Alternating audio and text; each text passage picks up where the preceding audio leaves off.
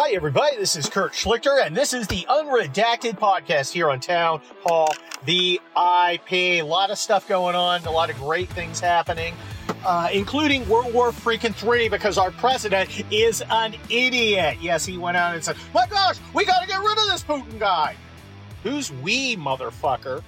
Because I got no intention of going to war to freaking validate whatever shit you got. Putin, not a nice guy. Putin, also not my problem. But you seem to want to make him one. You seem to want some sort of war. There are a lot of guys who seem to want a war. And they'll tell you, well, I don't want a war. Well, when you're doing everything consistent with having, a war, I kind of start thinking that, yeah, you do. When someone does things consistent with a certain result, I assume that they mean that result. Now, I'm not saying that Joe Biden isn't too stupid to bumble into a worldwide nuclear conflagration just because he's, borderline moronic. Wait, I'm sorry. That is exactly what I'm saying. I mean, he's exactly capable of that. Did you hear what he said to the airborne paratroopers who were kind of staring at him going, what the fuck? This is our commander-in-chief? Here, dude, give him the hot pepper pizza, see what happens. He's like, well, you guys, when I say send you guys to Ukraine, wait, what? Holy shit. This is not good. This is all bad. This is all very, very bad. A fight with the Soviet Union, and we're going to talk about the war in Ukraine in a little bit. I'm going to give you a little kind of tactical play-by-play on it. War with the Soviet Union's a bad thing. And why is that a bad thing? Well, and I may get more into this into a town hall column coming in the weeks ahead. By the way, check out the one for Monday, the 28th of March. It is on why people shouldn't tell Ukraine to surrender.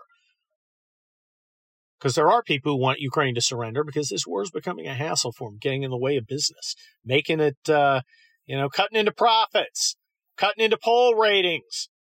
It'd be a lot easier if those Ukrainians stopped defending themselves.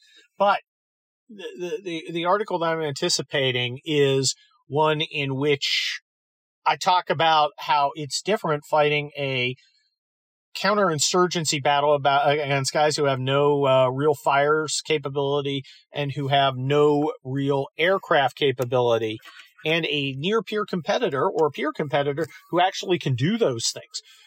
Quick quiz, and this is for all you military buffs out there, and you guys are going to be a little stunned. When is the last time that American ground forces came under attack by enemy aircraft?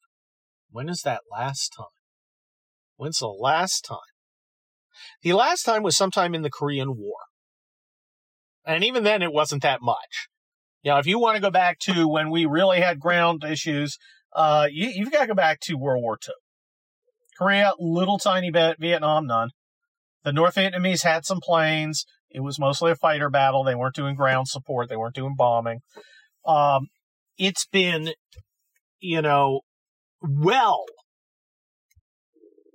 rounded up to a century. I mean, it's like 70 some years. And we're just not used to it. We're not used to getting shelled in a real consistent fashion. Yes, there was shelling in Vietnam, obviously, but not the kind of level that we're talking about in a modern war. Look at what's happening on the ground in Ukraine. You see some of the videos and you see a lot of artillery. Russians like artillery. Artillery has a huge effect on you. If you start getting hit with artillery, that's bad. Okay, that really messes with your head, as it should. I mean, they're dropping, 152 millimeter rounds on you, 203 millimeter rounds, big round rockets, Grad rockets, BM-21, multiple launch rockets. It's not something our guys are used to. Now, it's obviously something we train for. I trained for that stuff back when I was in the Cold War. And right after we learned to fight Russians, it was a conventional fight. Our military is now geared for counterinsurgency, where they don't have, artillery battalions that can open up on you. And that kind of changes the playing ground. So it is, and I may write on this in more detail. I haven't decided. Some other freaking, insanity may come up. Like, I don't know. And this is kooky. Hold on to your hats. Maybe a Supreme Court nominee will testify under oath she doesn't know what a woman is. Which, I know, sounds crazy, right? That could never, ever happen outside one of my books. By the way, I'm writing the 7th book, Inferno, right now. But anyway, maybe I will write on the subject of what the problem for our military, which is now an essentially unserious force. You know, diversity is our strength. You know what I'd like our strength to be? Freaking counter battery fires. I would love that to be our strength. That would be a great strength.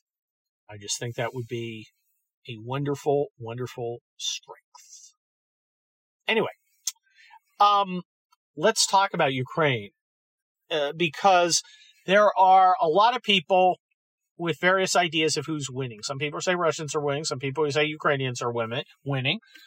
There is an argument to be made that it is kind of a tie. Here's the thing. It's pretty obvious what the Russians wanted to do. You just look at a map. They wanted to move very quickly, smash their Ukrainian conventional defenses, surround Kiev, Kharkov,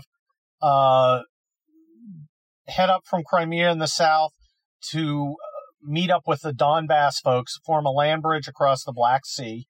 That's where Mariupol is, right? That's the city kind of right in the way. Yeah, and then you go left, reach out to Odessa, you go north, and then you come south from Kharkiv and Kiev and try and trap the Ukrainian conventional forces in the east, where they're pinned down against the guys in Donbass, who are not only Russians, but also, you know, local Ukrainians who are fighting for those areas. Most of them are ethnic Russians. So, I mean, you look at Matt, it's very obvious. They would do that, force a political settlement, probably change out the government, no NATO, recognize Russian claims, essentially become a satellite vassal state. That's obviously what the plan was. That was a month ago. That has not happened yet. I don't imagine Putin thought, you know, we'll be fighting this thing for 30 days, 60 days, 90 days, 120 days, a year, 2 years. I would not expect he would have done that if he thought he couldn't have launched a knockout blow. And on paper, he should have been able to.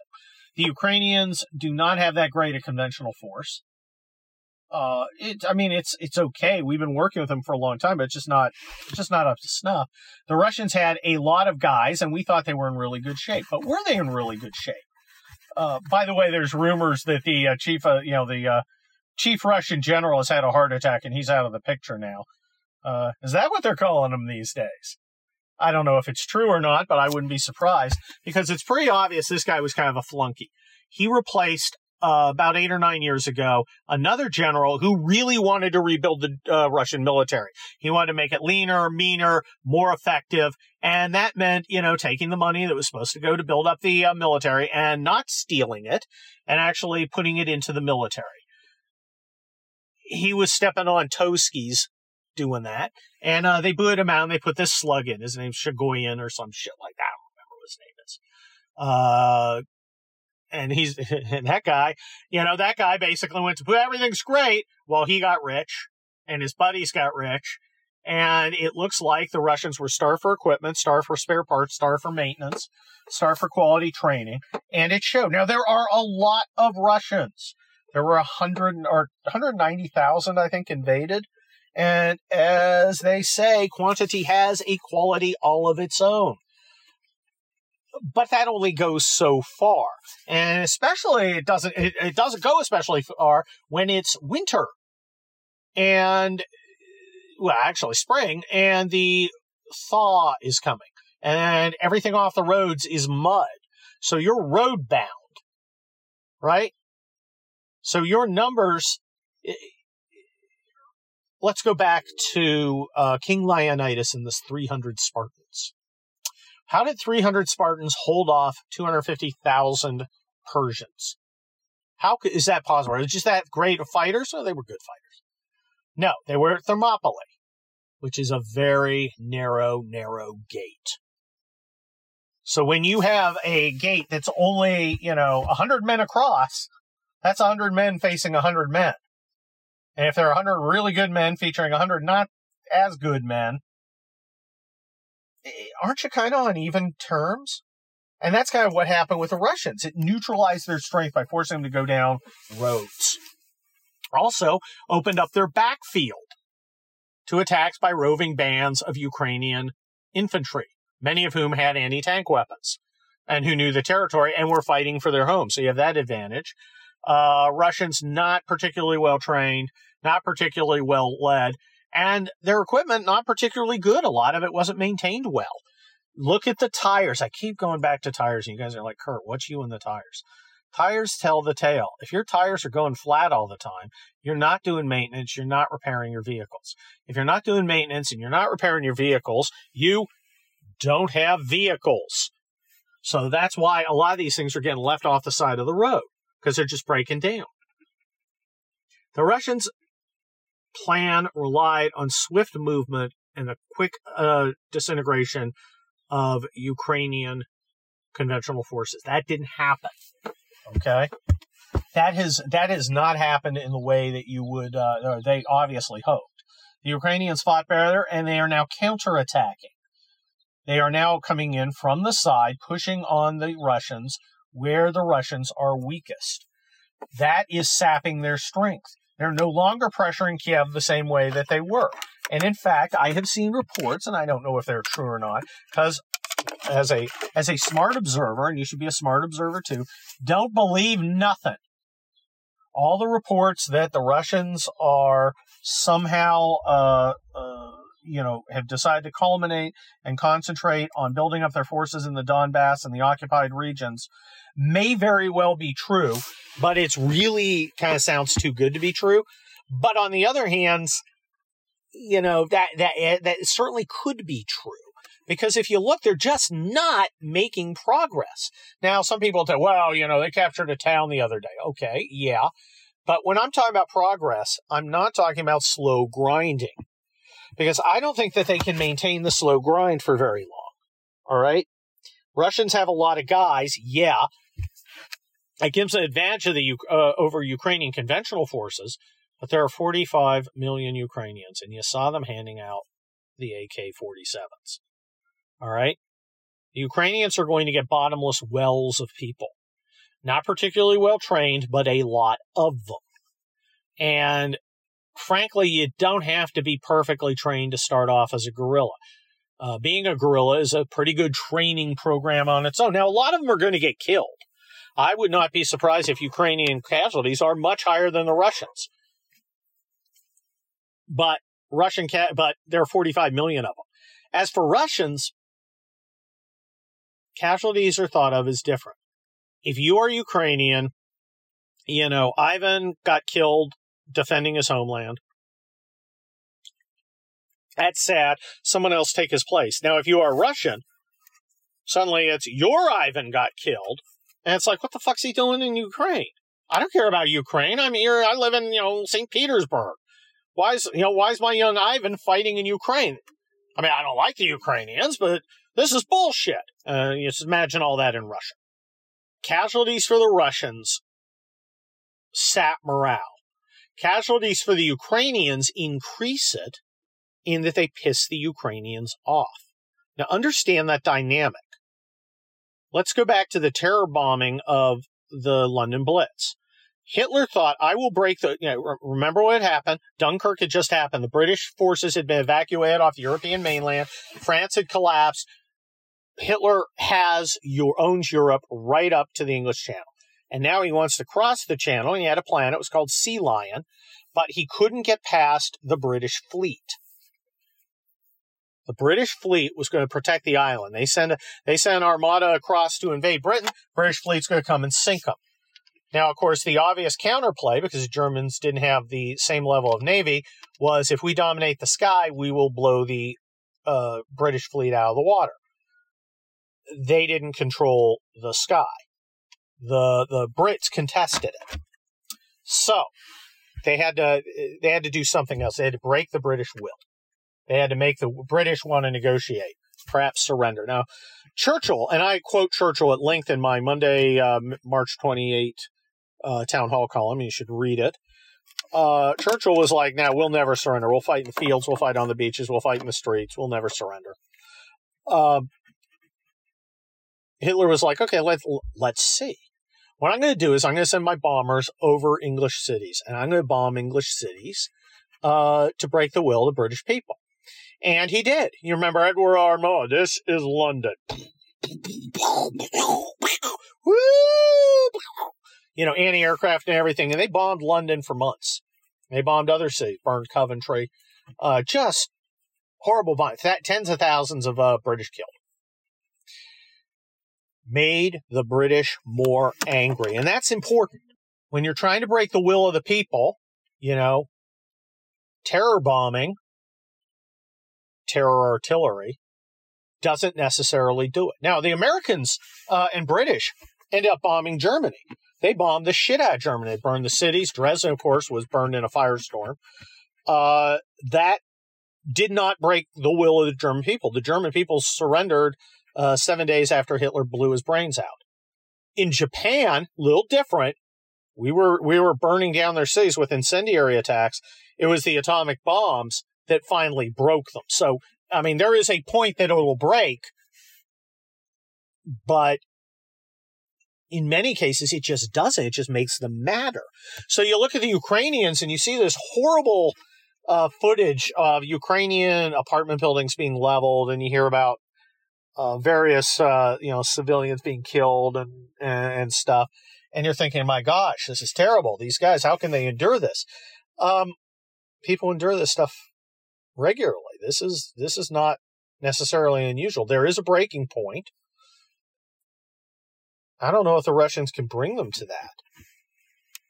And until you hit that, your casualties don't actually stop you. Your civilian casualties. That they make you madder. The Russian casualties, however, young soldiers, that's a problem because those do seem to have an effect back home. People saying, why was young Pator, why'd he have to be killed with a 169th Guards tank regiment in Bubalovsky? Why did my son have to die there? And that becomes a morale problem at home. So it's kind of a different effect. And I'm not sure people fully appreciate that. So who's winning this war? I don't want to be I don't want to be obtuse, but what is winning? What does winning in this war mean? Winning for the Russians? I think winning for the Russians is an armistice that recognizes some of their territorial gains and gets them political concessions like Ukraine won't be part of NATO and we'll kind of do what we say and is informally within our sphere of influence. For Ukrainians, what's a win? Is it pushing every Russian out of every inch of Ukrainian soil? I bet there's some Ukrainians saying that. Is it coming to a peace that they can tolerate? It may be that too. What's a win for America? What's in America's interest? Is it in our interest for this war to stop? And that's an interesting question. Is it in our interest for the war to stop now with some sort of settlement that recognizes Putin's gains? I'm not sure it does. We don't want to recognize Putin's gains. We want Putin to be diminished, both in stature and in combat power. Looks like he's being diminished in combat power. Stature remains to be seen. But there's a huge economic price on the West for this, a huge one. And, gas prices were going up, and didn't have to, because we could have drilled on our own. The end of that war kind of solves Biden's little conundrum, which is, how do I appease the global warming cultists while also allowing drilling that'll allow more American fossil fuel to balance out the Russian fossil fuel and lower the price because there's more supply. So he's got a problem. And frankly, I don't think Biden would be all that upset if these guys just stopped fighting, even if it's not on really positive terms for the Ukrainians. Remember, American interests are different than Ukrainian interests, and Biden's interests are different than America's interests. some to think about. Anyway, that's my town hall column this week. A little military analysis for you. I want you to listen to my stream of courteousness every Friday. That's usually a handful. Read my columns every Monday, Wednesday, and Thursday. I want you to go get on my On Locals page where you can find all things Kurt, links to all my columns and stuff, and some great stuff by the people there. I want you to also go get the Kelly Turnbull novels of, the conservative action fiction, folks, except it's becoming nonfiction. I thought a lot of this stuff was outlandish, and it ain't. It's just SOP now. And I also want you to, and this is important, go pre-order my book. We'll Be Back, The Fall and Rise of America. It's on Regnery, coming out in July. Go get yourself a pre-ordered copy now, because that will own the libs. And I'll be back next week on Unredacted. Bye-bye.